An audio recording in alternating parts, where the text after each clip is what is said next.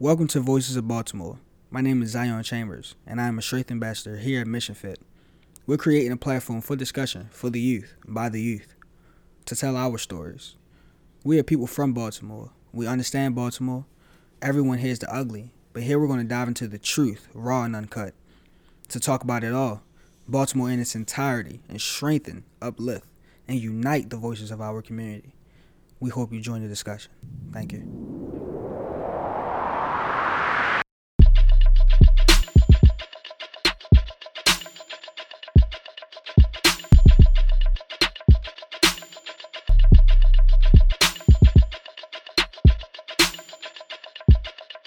Welcome, everybody. Welcome to Voices of Baltimore, episode 2. Today, we are having a special guest, Mr. Geoff Blake, co-founder of MissionFit, as well as the former executive director. We also have Corey Harris, as well as Wes Jamison on this podcast. And we hope you enjoy this conversation that we're having. Just enlighten your day, and welcome to Voices of Baltimore. So hello, everyone. Just like Zion said, my name is Corey Harris. I am 18 years old. And the first question for you, Mr. Geoff, is what made you start MissionFit? That is a great question. I'll also say my age. My name is Geoffrey Blake. I'm 41 years young. And what made me start MissionFit was not so much just a me thing. All the best ideas typically aren't just one person. It was me working at a really nice gym in Baltimore County and doing quite well, but not feeling very fulfilled. So I was doing quite well with money and clientele and helping them get to their goals, whether that be fat loss or getting muscle ups like Coach West did and things like that. But where I wasn't feeling fulfilled is I didn't feel like I was making as much difference in the world as I could. So that feeling was inside, kicking around.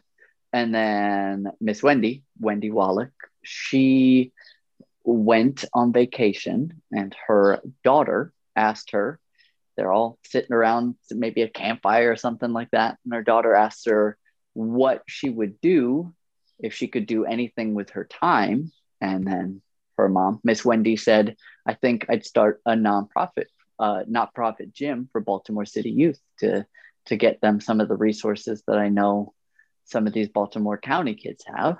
And then her daughter said, okay, well then do it because you're retired and you have a little bit extra time, a little bit extra money. So she comes in the gym and she says, hey, do you want to maybe coach one class a week? I'm thinking about starting this, and I'm not a coach one class a week type of guy. I'm all in type of guy. So I said, I will coach one class a week, which in my mind meant I already knew I was going to show up every day and do whatever I needed to do for MissionFit to be a success, even though most of the time I didn't really know what I was doing.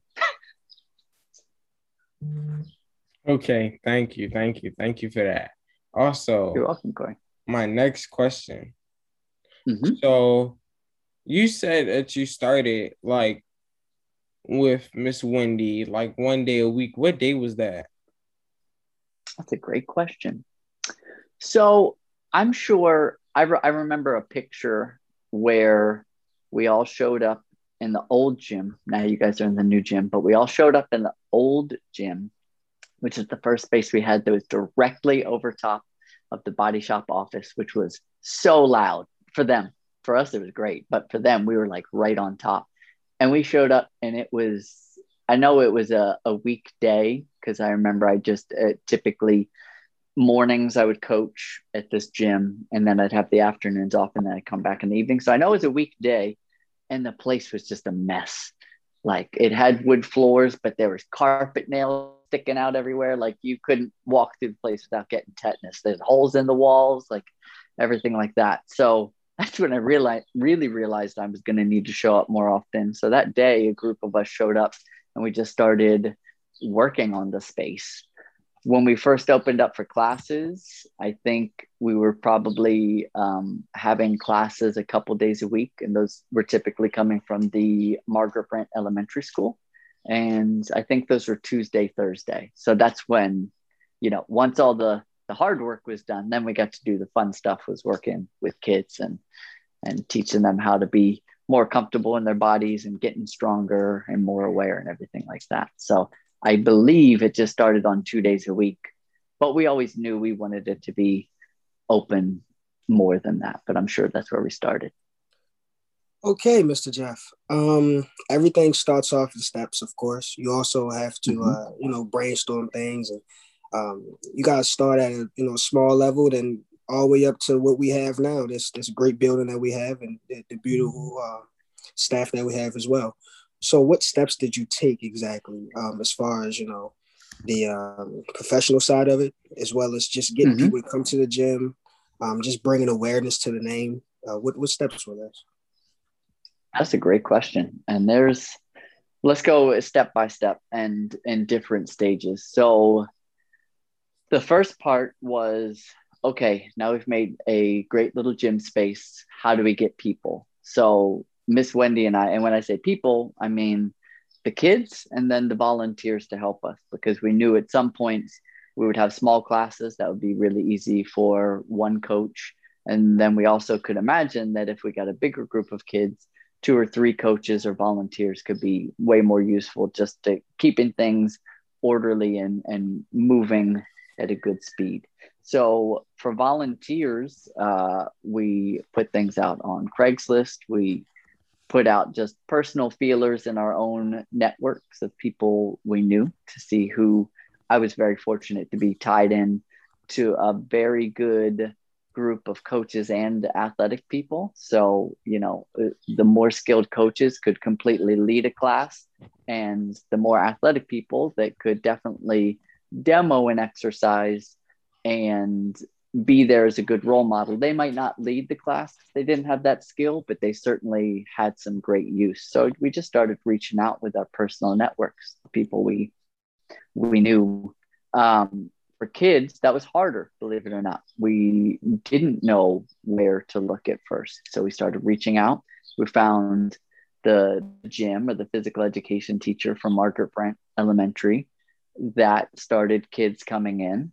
And then we reached out to a lot of the different religious leaders around our area. We just thought, where are the bigger organizations that might know of a group of kids that could use our coaching? So that's where we went for kids, as well as different community coaches, whether it be for a football team, lacrosse, some of the other nonprofits. Other nonprofit that does work with computers, it's great that you are teaching kids how to code and getting them familiar with the tech that is going to be leading all the industries eventually. But do they have a physical practice? And kind of built some bridges in that way. That's the way we kind of first started building the volunteers that came in, who eventually some of them started turning into paid coaches and some stayed volunteers. And that's how we got more kids. With building our finances, something Coach Wes is totally familiar with, that was another scary one that we just didn't know how or what to do. We knew we should probably throw some events, right? Because everybody likes just showing up for an event. Is there going to be some food and drinks? Yep, I'm going to show up. So we're okay, we'll do some things like that. So we set up some events with some really great barbecue teams making the barbecue for us, and we might have some drinks for the adults, because that kind of helps. And believe it or not, drinks also help loosen up their wallets a little bit, so they might donate to MissionFit. So that wasn't too bad, even though drinking and socializing like that doesn't necessarily align with our healthy lifestyle. It did help with getting some donations in the beginning. And then we started researching, finding grants and things like that, and partners who might be able to pay, which that's another big challenge. I think our first challenge was finding kids. Our second challenge was figuring out who thinks that having healthy kids in Baltimore is a valuable thing. To us, it was a no-brainer, but what organizations that might be able to help fund us so that we can do this for a long amount of time? What there are some foundations that want to support the arts. There are some that want to support technology. Who's going to take a bet on this little gym, MissionFit, and give it some money to help make a sustainable path for Baltimore's youth to be healthier? So that was like our next struggle. Coach West, would you say the struggle's over, or is it still going? It's always a struggle, for sure. Always a struggle. Yeah. And that's the other thing to realize. One of my last struggles, and then I'll kind of pass it on, or one of my last steps I had to take was my wife, then girlfriend, maybe fiance.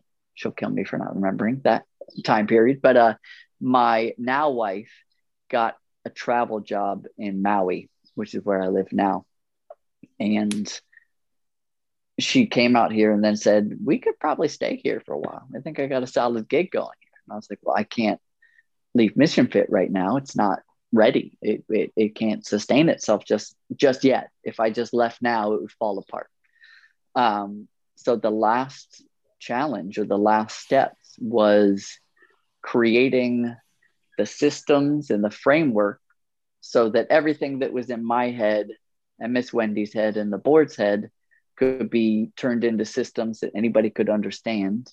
And so that Mr. Joshua and Mr. West could come in and not walk into a complete mess, but walk into a set of systems where they knew how to grow things from there. So that was like the last steps I took with MissionFit before they took it to the skyrocketing levels that they have since. Okay, so basically what I'm hearing is basically a group of people that had interest in helping the community.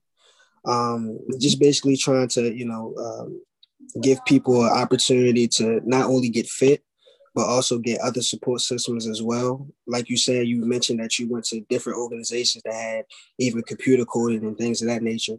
So it's not only about, working out, but also about, life lessons, life skills that actually, help in the real world situations. So that's one thing I do like about MissionFit. My next question, with every successful story, there's always struggles. That's just a life lesson. That's just the reality of things. I just want to know, what type of struggles did you go through when co-founding MissionFit? Were they personal things? Were they just things as far as financial issues, or just give us the rundown about that? That's a great question that I have never actually. Maybe I've told Coach West and a couple other friends about some of the struggles I was going through, and other things I've probably kept a secret. I've become a bit more open about since, but at the time, some of the struggles that often I was just slapped in the face was, hey, I have to do this thing or the organization will fail and I don't know how to do the thing. That happened a lot. Like, going to the different establishments in Baltimore and just making sure that our 501c3 certification was up to date. I'm like, just to take it back a couple of steps, what got me into MissionFit was being into fitness. Before fitness, I was a musician.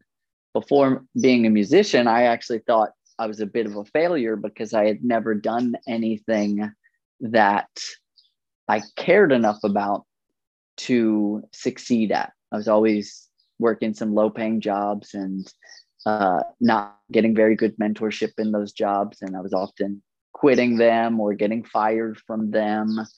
And it's when I got into being a musician and starting to tour that I was like, oh, wait, I'm a good business person. I'm good at this. I just needed to do it for something I really, really cared about. So when I was a musician, I was always faced with, okay, we need to get to the next step as a band, or I need to get to the next step as a player. I don't know how, so I've got to figure it out. So that's been like a common theme. And then I get into fitness and I'm like, okay, I'm now a fit guy. But what next? I guess I want to coach classes. Okay. I don't know how to do that. How do I do that? So I got mentored by some people at Krav Maga, Maryland, and a couple of different CrossFit gyms. And anything they couldn't teach me, I had to kind of figure it out myself a lot of the time. Like, how do I run a personal training business? I've got to figure this out. So when it came to MissionFit, it was having to do that same process of admit that I don't know exactly what I'm doing, but I know that what I'm doing is really important, not for myself, but for other people.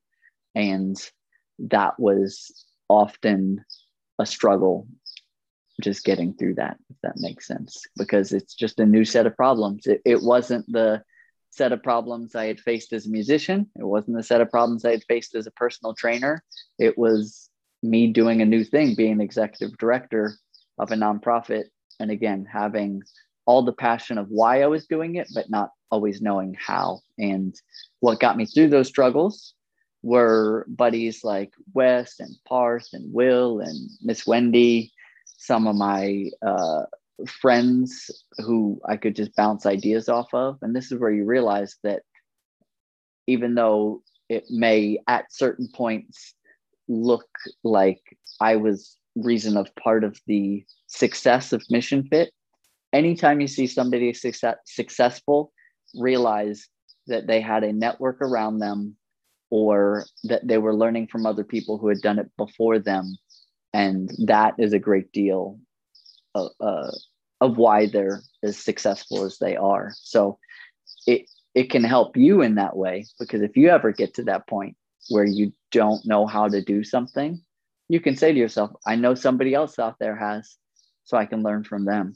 And if it isn't a direct mentorship role, the internet is a beautiful thing. You have access to almost every interview of a CEO out there. So if Zion wants to be a CEO and he doesn't know how to start, there's some tracks there. So don't ever let those things that are your struggles hold you where you were.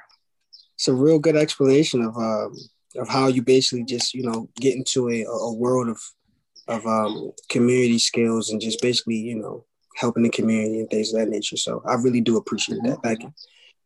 Yeah. And I also want to note, we're here together with Corey, Zion, and Wes, and you guys are each other's support systems, you guys can be that for each other, as well as if you ever need a resource, I'm always here for you. It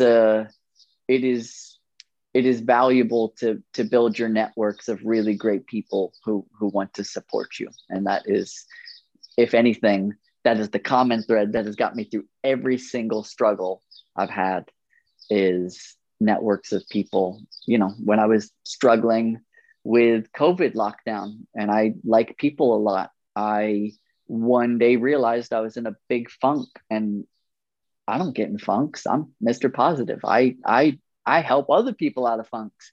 But one day I had to call Coach West up and be like, dude, I'm in a funk. I'm in like a deep hole. I think I'm depressed. And funny enough, the second I said that, I was like, okay, I don't feel that anymore, because I've shared that. It's not all on me anymore. And we just talked a little bit and I felt a heck of a lot better. So that if we could look at the common thread of how we get through struggles, it's not always us that does it. It's the good people around us that we can trust. Okay, so this is my question for you. Have you ever gotten to a place where you thought you couldn't go any further and where you wanted to stop? Did you ever want to stop?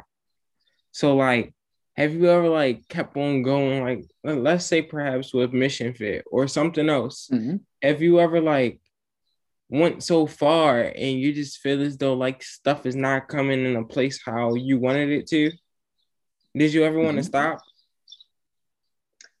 Yeah, definitely. So the times I've wanted to stop is when I was meeting up with resistance. When I was meeting up with resistance either inside myself or outside in the world, and my inner voice was starting to say, GB, you can't do this. You're not qualified to do this. And I'm like, oh, maybe I'm right. And what got me out of that was me saying, well, can I point to other times in my life where I've been stuck on something and I've gotten through it? Yeah, I've got some of those. Yeah, I've got some of those.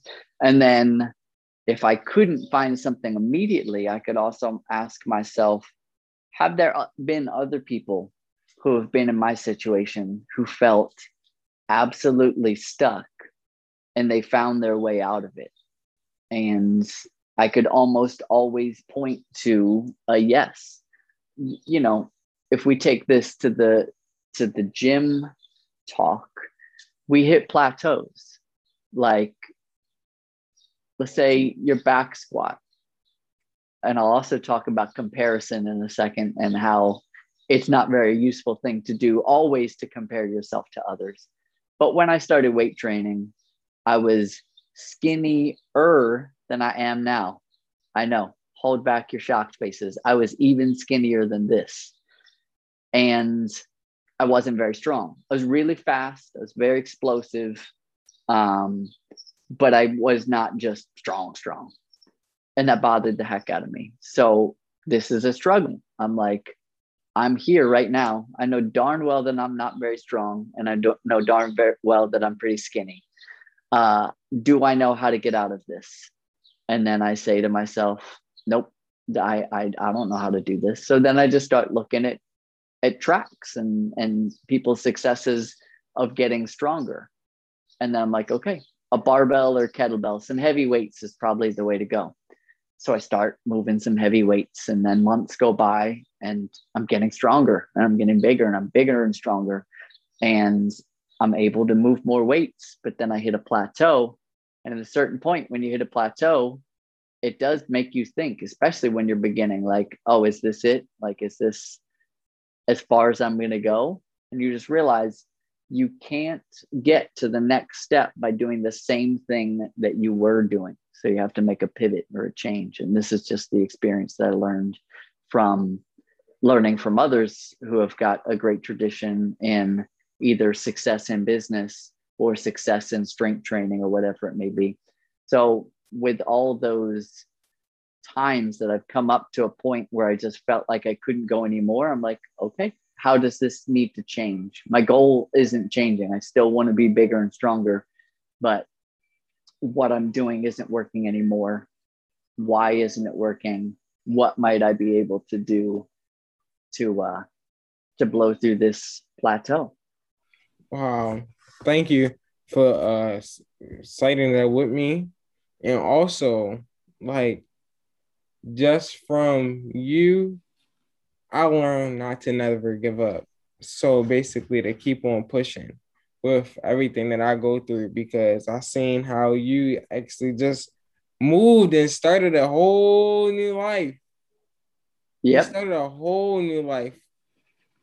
Hit the reset button on me, coach. That's right. You did. That's right. And you didn't give up out there. You just kept on going. And look, we're on a podcast right now. So I actually have one more question. Sure thing. Okay. So I feel like you touched on it, but let's get a little deeper into it. So in your experience when you were in Baltimore, what are the most important problems facing people? Part of it, you know, I am, Wes and I were just talking the other day about the audiobook that Barack Obama read. And there's a little bit of a hope problem sometimes in Baltimore. And that is one thing that I never give up hope, but sometimes I see as we have our ups and downs. Sometimes I do see the grips of hopelessness, because sometimes we're on the up and up, and sometimes we slide backwards. And what I'd say that the reason there might be hopelessness is because people are seeing some failures of generations ahead, or even they're seeing the challenges of the generations before them and thinking that because that's the way Baltimore was then, Baltimore has to be that way. Like Baltimore has to be tough. Baltimore has to be rough and tumble. And it has to be a slippery slope that I can barely get out of.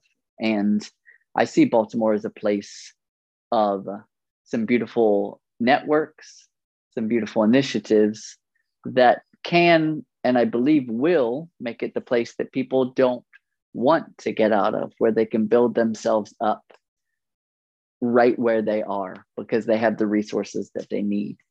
And that's the thing that I would say might be some of the biggest challenges, is if we don't have any hope that the beautiful humans of Baltimore right now are going to get the resources they need, or that the future won't get the resources they need, then people are going to be just very much stuck at that plateau that we mentioned earlier.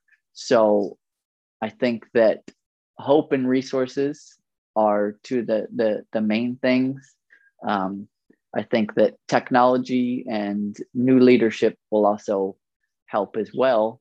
And I'm curious, just because I have escaped to a sunnier land called Maui, what you think the things that Baltimore needs to grow are.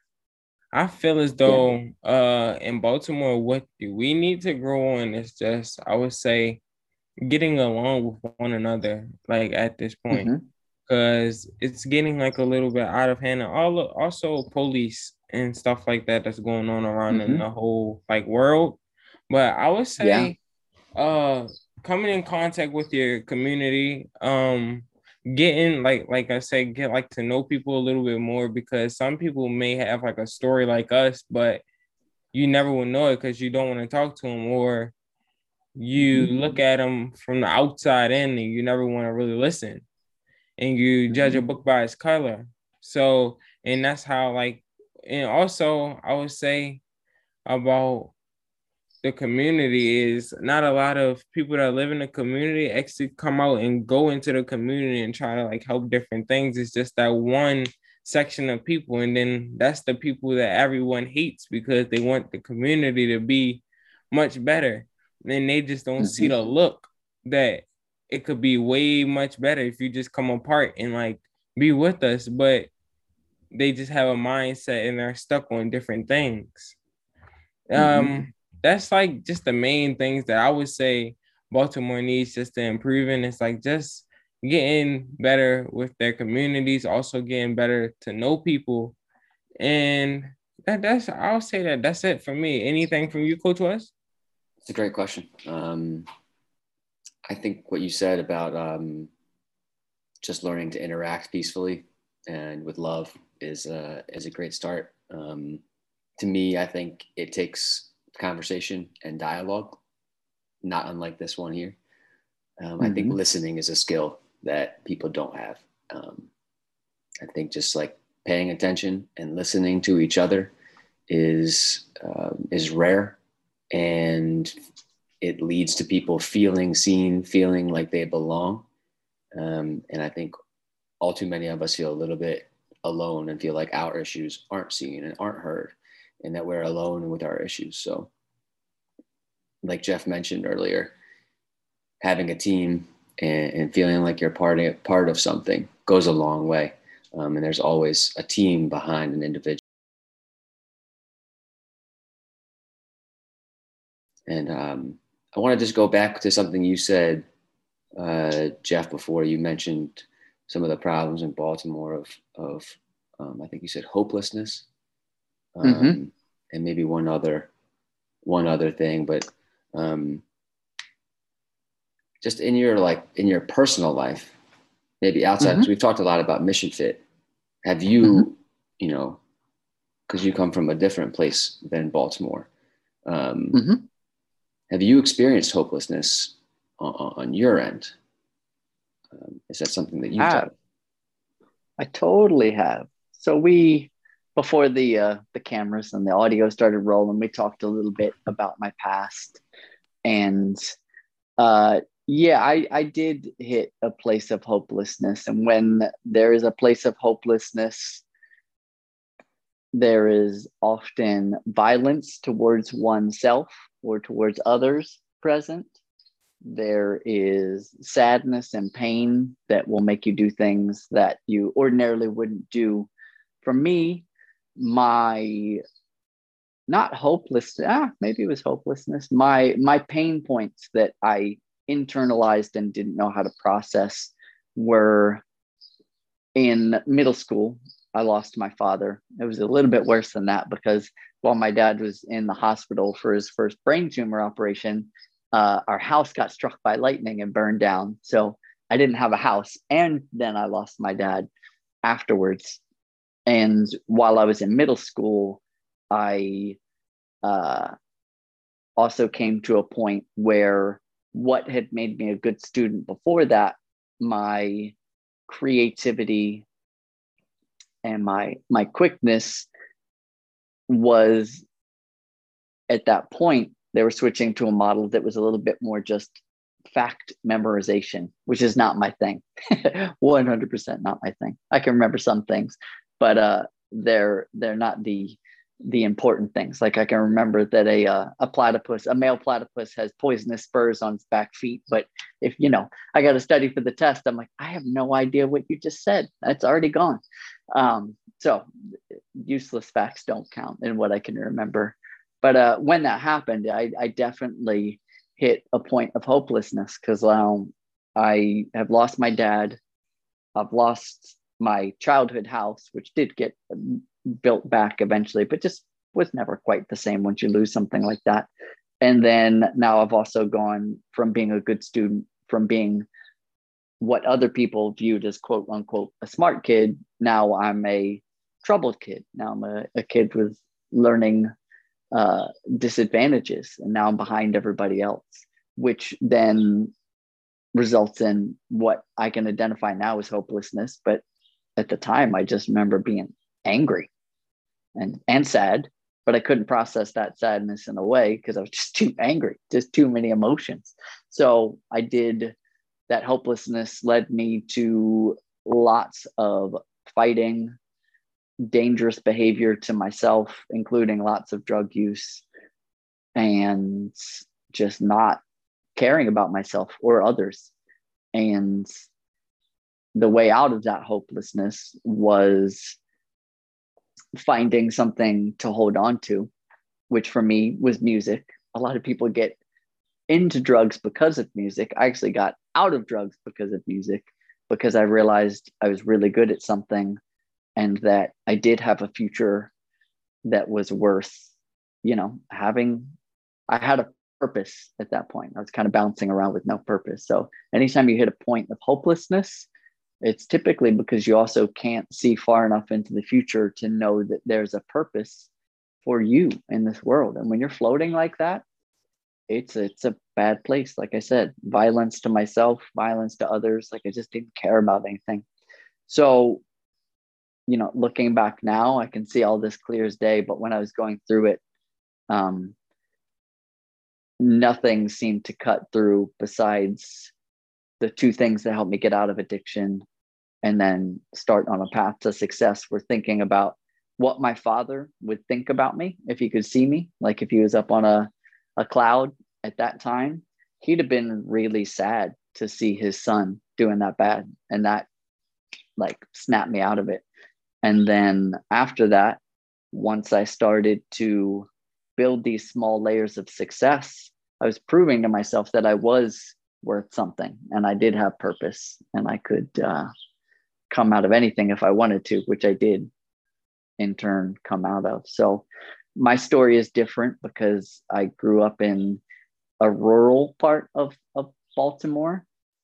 I mean, of Maryland, excuse me. But surprisingly enough, that place that I grew up in did have a lot of drug use, because there was a lot of people that just felt so disconnected and hopeless out there and didn't feel connected to anything bigger than themselves. And like some of my childhood best friends, most of them, despite being from beautiful, idyllic Carroll County, most of them were addicted to drugs.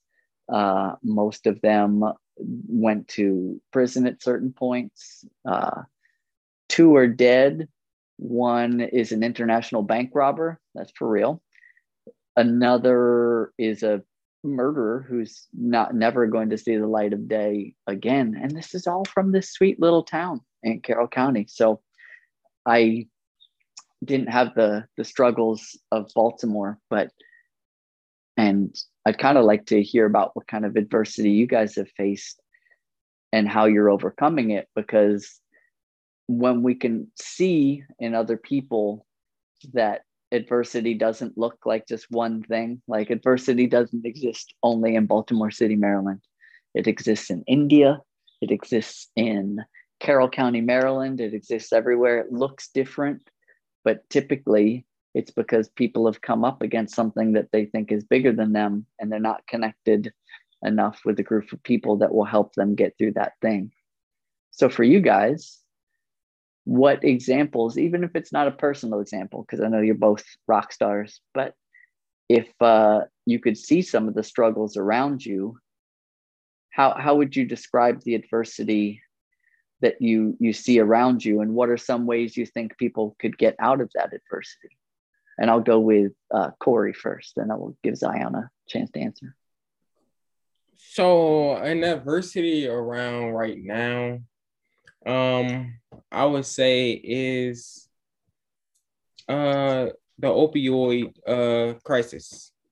So you see a lot of people right now, or you may not know, you may know someone that has been doing opioids, or just recently may got off of them. But way that I would say that can help it, I feel as though, so this is how I feel. I feel like no one can actually help it. They have to help themselves. Like, what I mean by that is they're not going to want to do something that you want them to do. They're going to have to get ready themselves in order for it to happen. So that's like, I would say that's like my adversity right now. Like, as growing up right now, I actually learned a lot more about those things, such as drugs, opioids, and like alcohol and all that stuff, and that I really didn't know when I was a kid.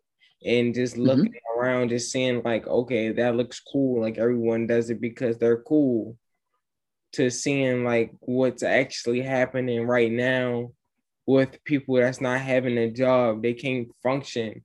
They wake up in the morning and they feel sick.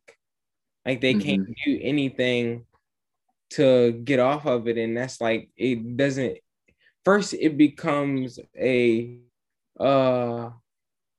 want. Everyone they want to go do drugs. They want to take a pill or something. And then it becomes a need, because you can't function with your day without it.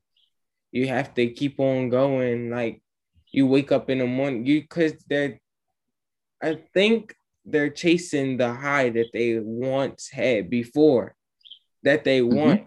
And it's starting to get dangerous out in these streets, because you never know what's coming out. And you start putting different things in you, and you never know how strong it is. And let's say you hit that top high that you had before, your body can't take it no more. And that's, God forbid, what happens with overdose. Yeah. So that's a scary thing. I smile because I feel quite blessed that fentanyl and some of the other things that they mix street drugs with now was not a thing when I was using, because I was a knucklehead. I was really dumb. So I would 100% be dead by now had that been the case, because it is just such an unpredictable thing right now, which is terribly sad. I consider myself very fortunate to make it out, being as reckless as I was at the time. And you hit on a really good thing where they typically won't get help until they want it. Like there's nothing necessarily that you can do for them. To at least you can't do anything to change them. But the two things I think can turn things around for them is, one, a rock bottom type situation. I hit a good rock bottom, and I always tell people who are feeling kind of bummed out that rock bottom's way bouncier than you would think it is. Like if you hit your bottom and you start going up with any kind of momentum, like you're just going to keep on going because it feels so good compared to that so bad place. So being there for people when they hit that rock bottom, or at a certain point, and this doesn't always pan out the way you want it to, but just always letting them know that you're going to be there for them when they need you, because they may not hit an absolute rock bottom, but they may just say, man, like, I'm so glad Corey cares for me. I know I can confide in him, you know, how much I'm hurting right now. And that may be the sort of thing that helps them turn things around. But because before that, like I said, the pain was all inside. But if they have a good friend to talk to, and then possibly that good friend supports them into going into rehab or getting whatever type of help they need, it's really important that they have some kind of support. So it's either you're there for them at the rock bottom, or they just know that you're there for them and you'll listen. You know, you'll be a friend, you'll be a caring person for them. And we can also do this for people who don't even know us that well. Like, you know, you could do that for somebody in your community as well. As we were talking about how Baltimore can improve, you know, doesn't need to be somebody that you're related to or a best friend to give them a kindness or to care for them or to listen to them. How you could really make somebody's day just by listening to them. They're like, man, nobody's ever really listened to me like that. Going back to what Coach West said about listening. Okay, so you guys brought up some really good points when it comes to this type of topic, and it's pretty touchy because as we already talked about, you know, before this podcast started, I personally do have a brother that struggles with addiction, very, very deep into drugs, and definitely has changed his life as well as our relationship.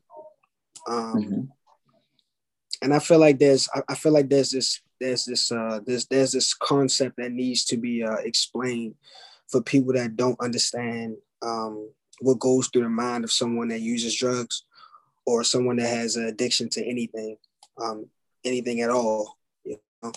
There's always something that you're chasing as a person, right? And like we already talked about, a lot of times people in Baltimore, they're really looking for an escape from reality first, as well as just a sense of love, a sense of understanding, a sense of peace. And a lot of times that drug that they use gives them that sense of peace. As we already know, peace comes with a price sometimes. And a lot of times when it comes to drugs, it's not a good price. Well, it's not a good price at all, you know, when it comes to drugs. But really, I would say one of the biggest adversities that we have in the city of Baltimore is we don't put a very big importance on, first of all, creativity. And second of all, just being yourself, right? I feel like when we don't give importance to being yourself and being unique and just being that person that is different from everybody else, and just, you know, just basically giving that person the support system that they need to become the person that they want to become individually. I think that sends people into a bad place. That bad place, of course, leads to depression. From depression, that goes to hopelessness. Hopelessness leads to whatever drug that they're using, and alcohol and things of that nature. I would say personally, dealing with my brother, I feel like he was just looking for a sense of peace. There was a lot of things that were going on in his life, a lot of things that I didn't even know about myself, and they kind of boxed it. He kind of boxed himself in, because he didn't feel like anybody would, first of all, want to listen to him, and he didn't feel like anybody really cared about anything that he had to say in the first place. So, when we give people the leeway to be themselves, the leeway to be different, when we give people the leeway to be themselves and be unique, we give people that opportunity to, just feel love. I feel like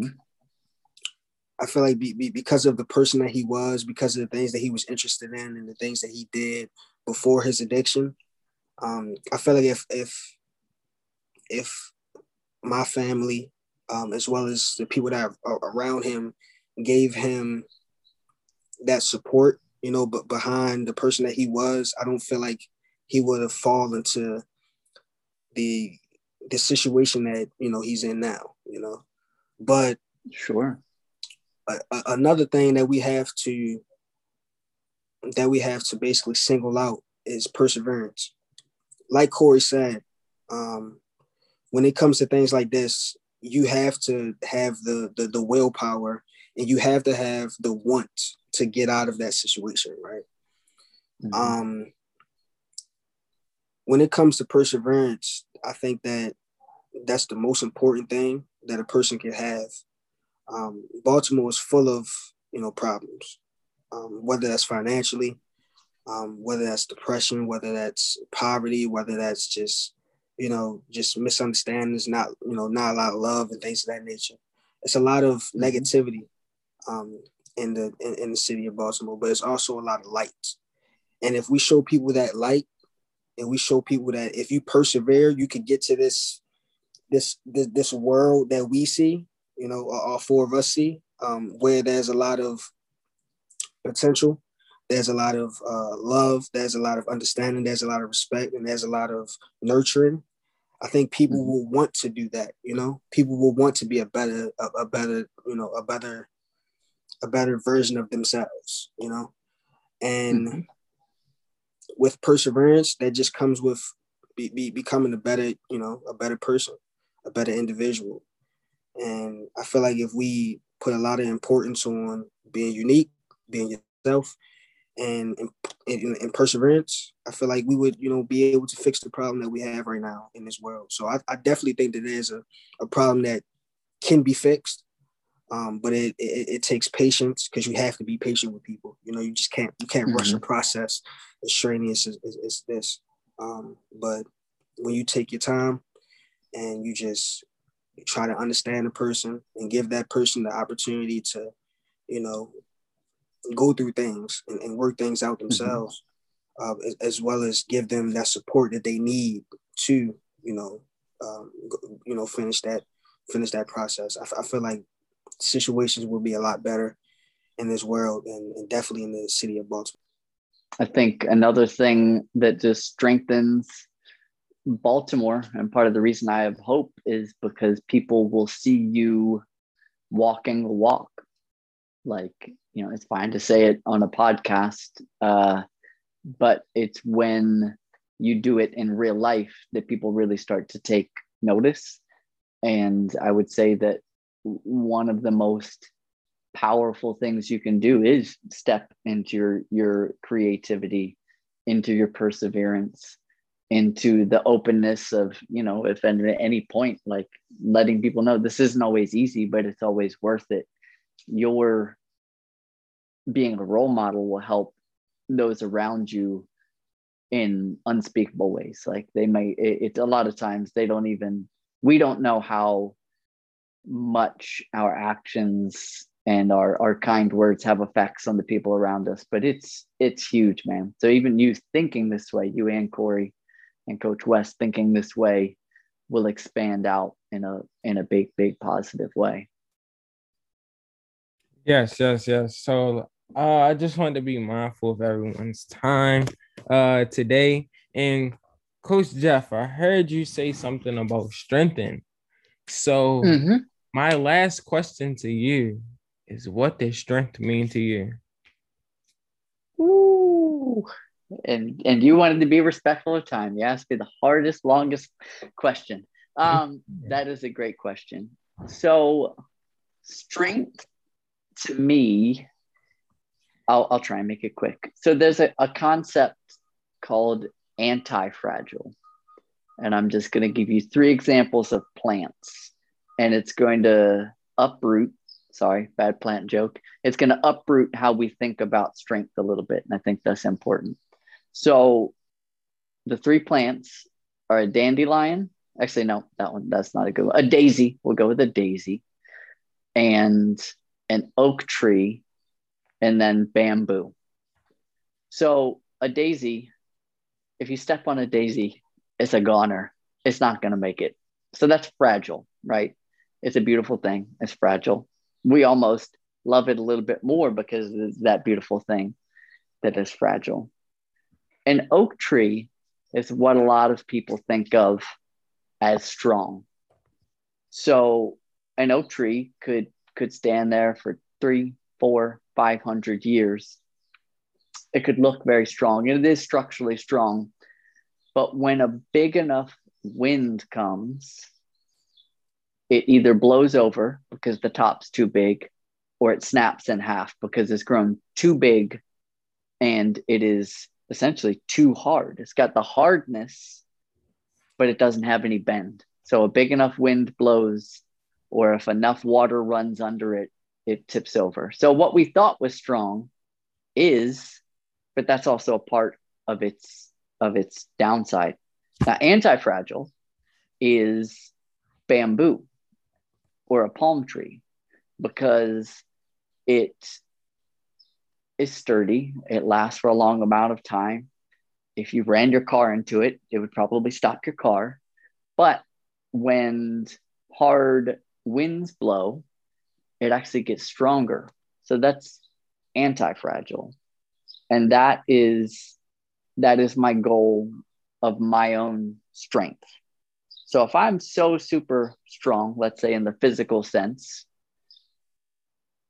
and I go to I've got a 500-pound deadlift, but when I twist to pick up something behind me, I pull out my back and I'm walking funny. I wasn't really strong, was I? I was capable of doing something that looks like strength, but I wasn't anti-fragile. And the way I think about that fragility or that anti-fragility is just being able to bend without breaking. And I think that goes in physical strength, emotional strength, mental strength, community strength, where if anytime we bend, we get stronger from it. That is my goal for true strength. Okay. Thank you. That was a wonderful one. That was probably the deepest one we probably ever had right now. There we go. So here we are a big one family, Mission Fit family. And so we just want to end this off with a gratitude. So just basically tell us something that you're thankful for today. And we'll start with our guest, Coach Geoff. So let's start with you and go around to Zion, West, and me. All right. I won't keep this short. I won't even try to, because you guys are worth me sharing the world's joy with. Today, I'm grateful for you guys and your awesome, insightful questions. I'm grateful that you asked some questions that got me to know myself a little bit better, because I hadn't considered everything we talked about as much as I thought I had. And for me, that's a gift. So I appreciate that gift. I'm grateful for the invention of the bass guitar, dark chocolate, my wife, my mom, and my dog Mac. I'm first of all grateful for being able to have the opportunity to talk with you guys, to have a discussion. It definitely opened my eyes to a few things, and I learned a lot just talking to you guys today. And I would say another thing that I'm grateful for is the opportunity to be open-minded. Just, being able to soak up a lot of knowledge from you guys and just being able to understand different points of views of things and just become wise. Coach West?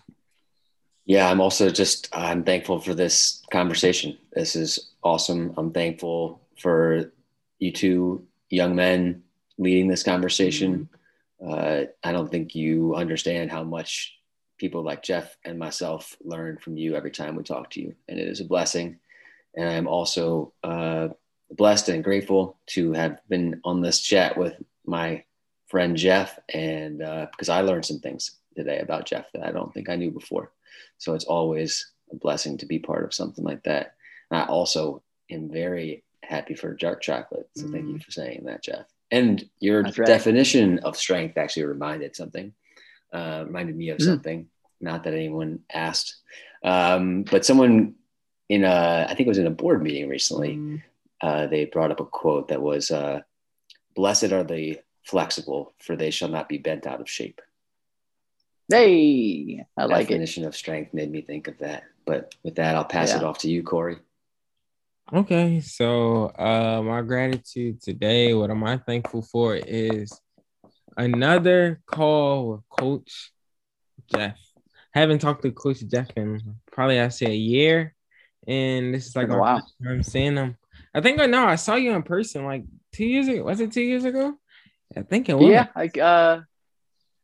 I visited twice, and I did come into the MissionFit gym. It must not have been during lockdown, but I don't know. Time's flying these days.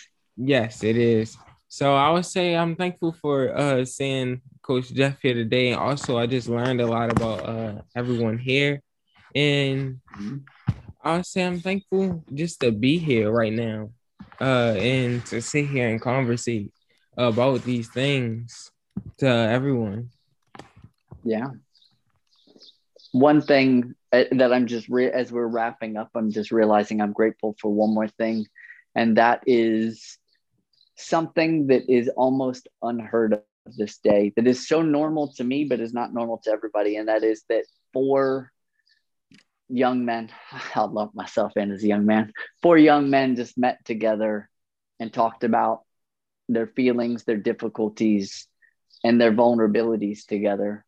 And man, if we could normalize this is a fantastic thing. You know what I mean? This is how we become more anti-fragile. Just got the chills because I take it for granted. This is just what I do with my people, but like this has been a true blessing, and I hope you guys just keep spreading it out into the world. Absolutely. That's definitely I think if we normalize that in our community, in any community around the world, I definitely think there's a lot of things that could be fixed and a lot of situations that could be made a lot better if we just had a conversation, so definitely agree with that 100%. Awesome. Well, thank you everybody for joining. And with that, we can wrap up our first interview. Coach Geoff Blake.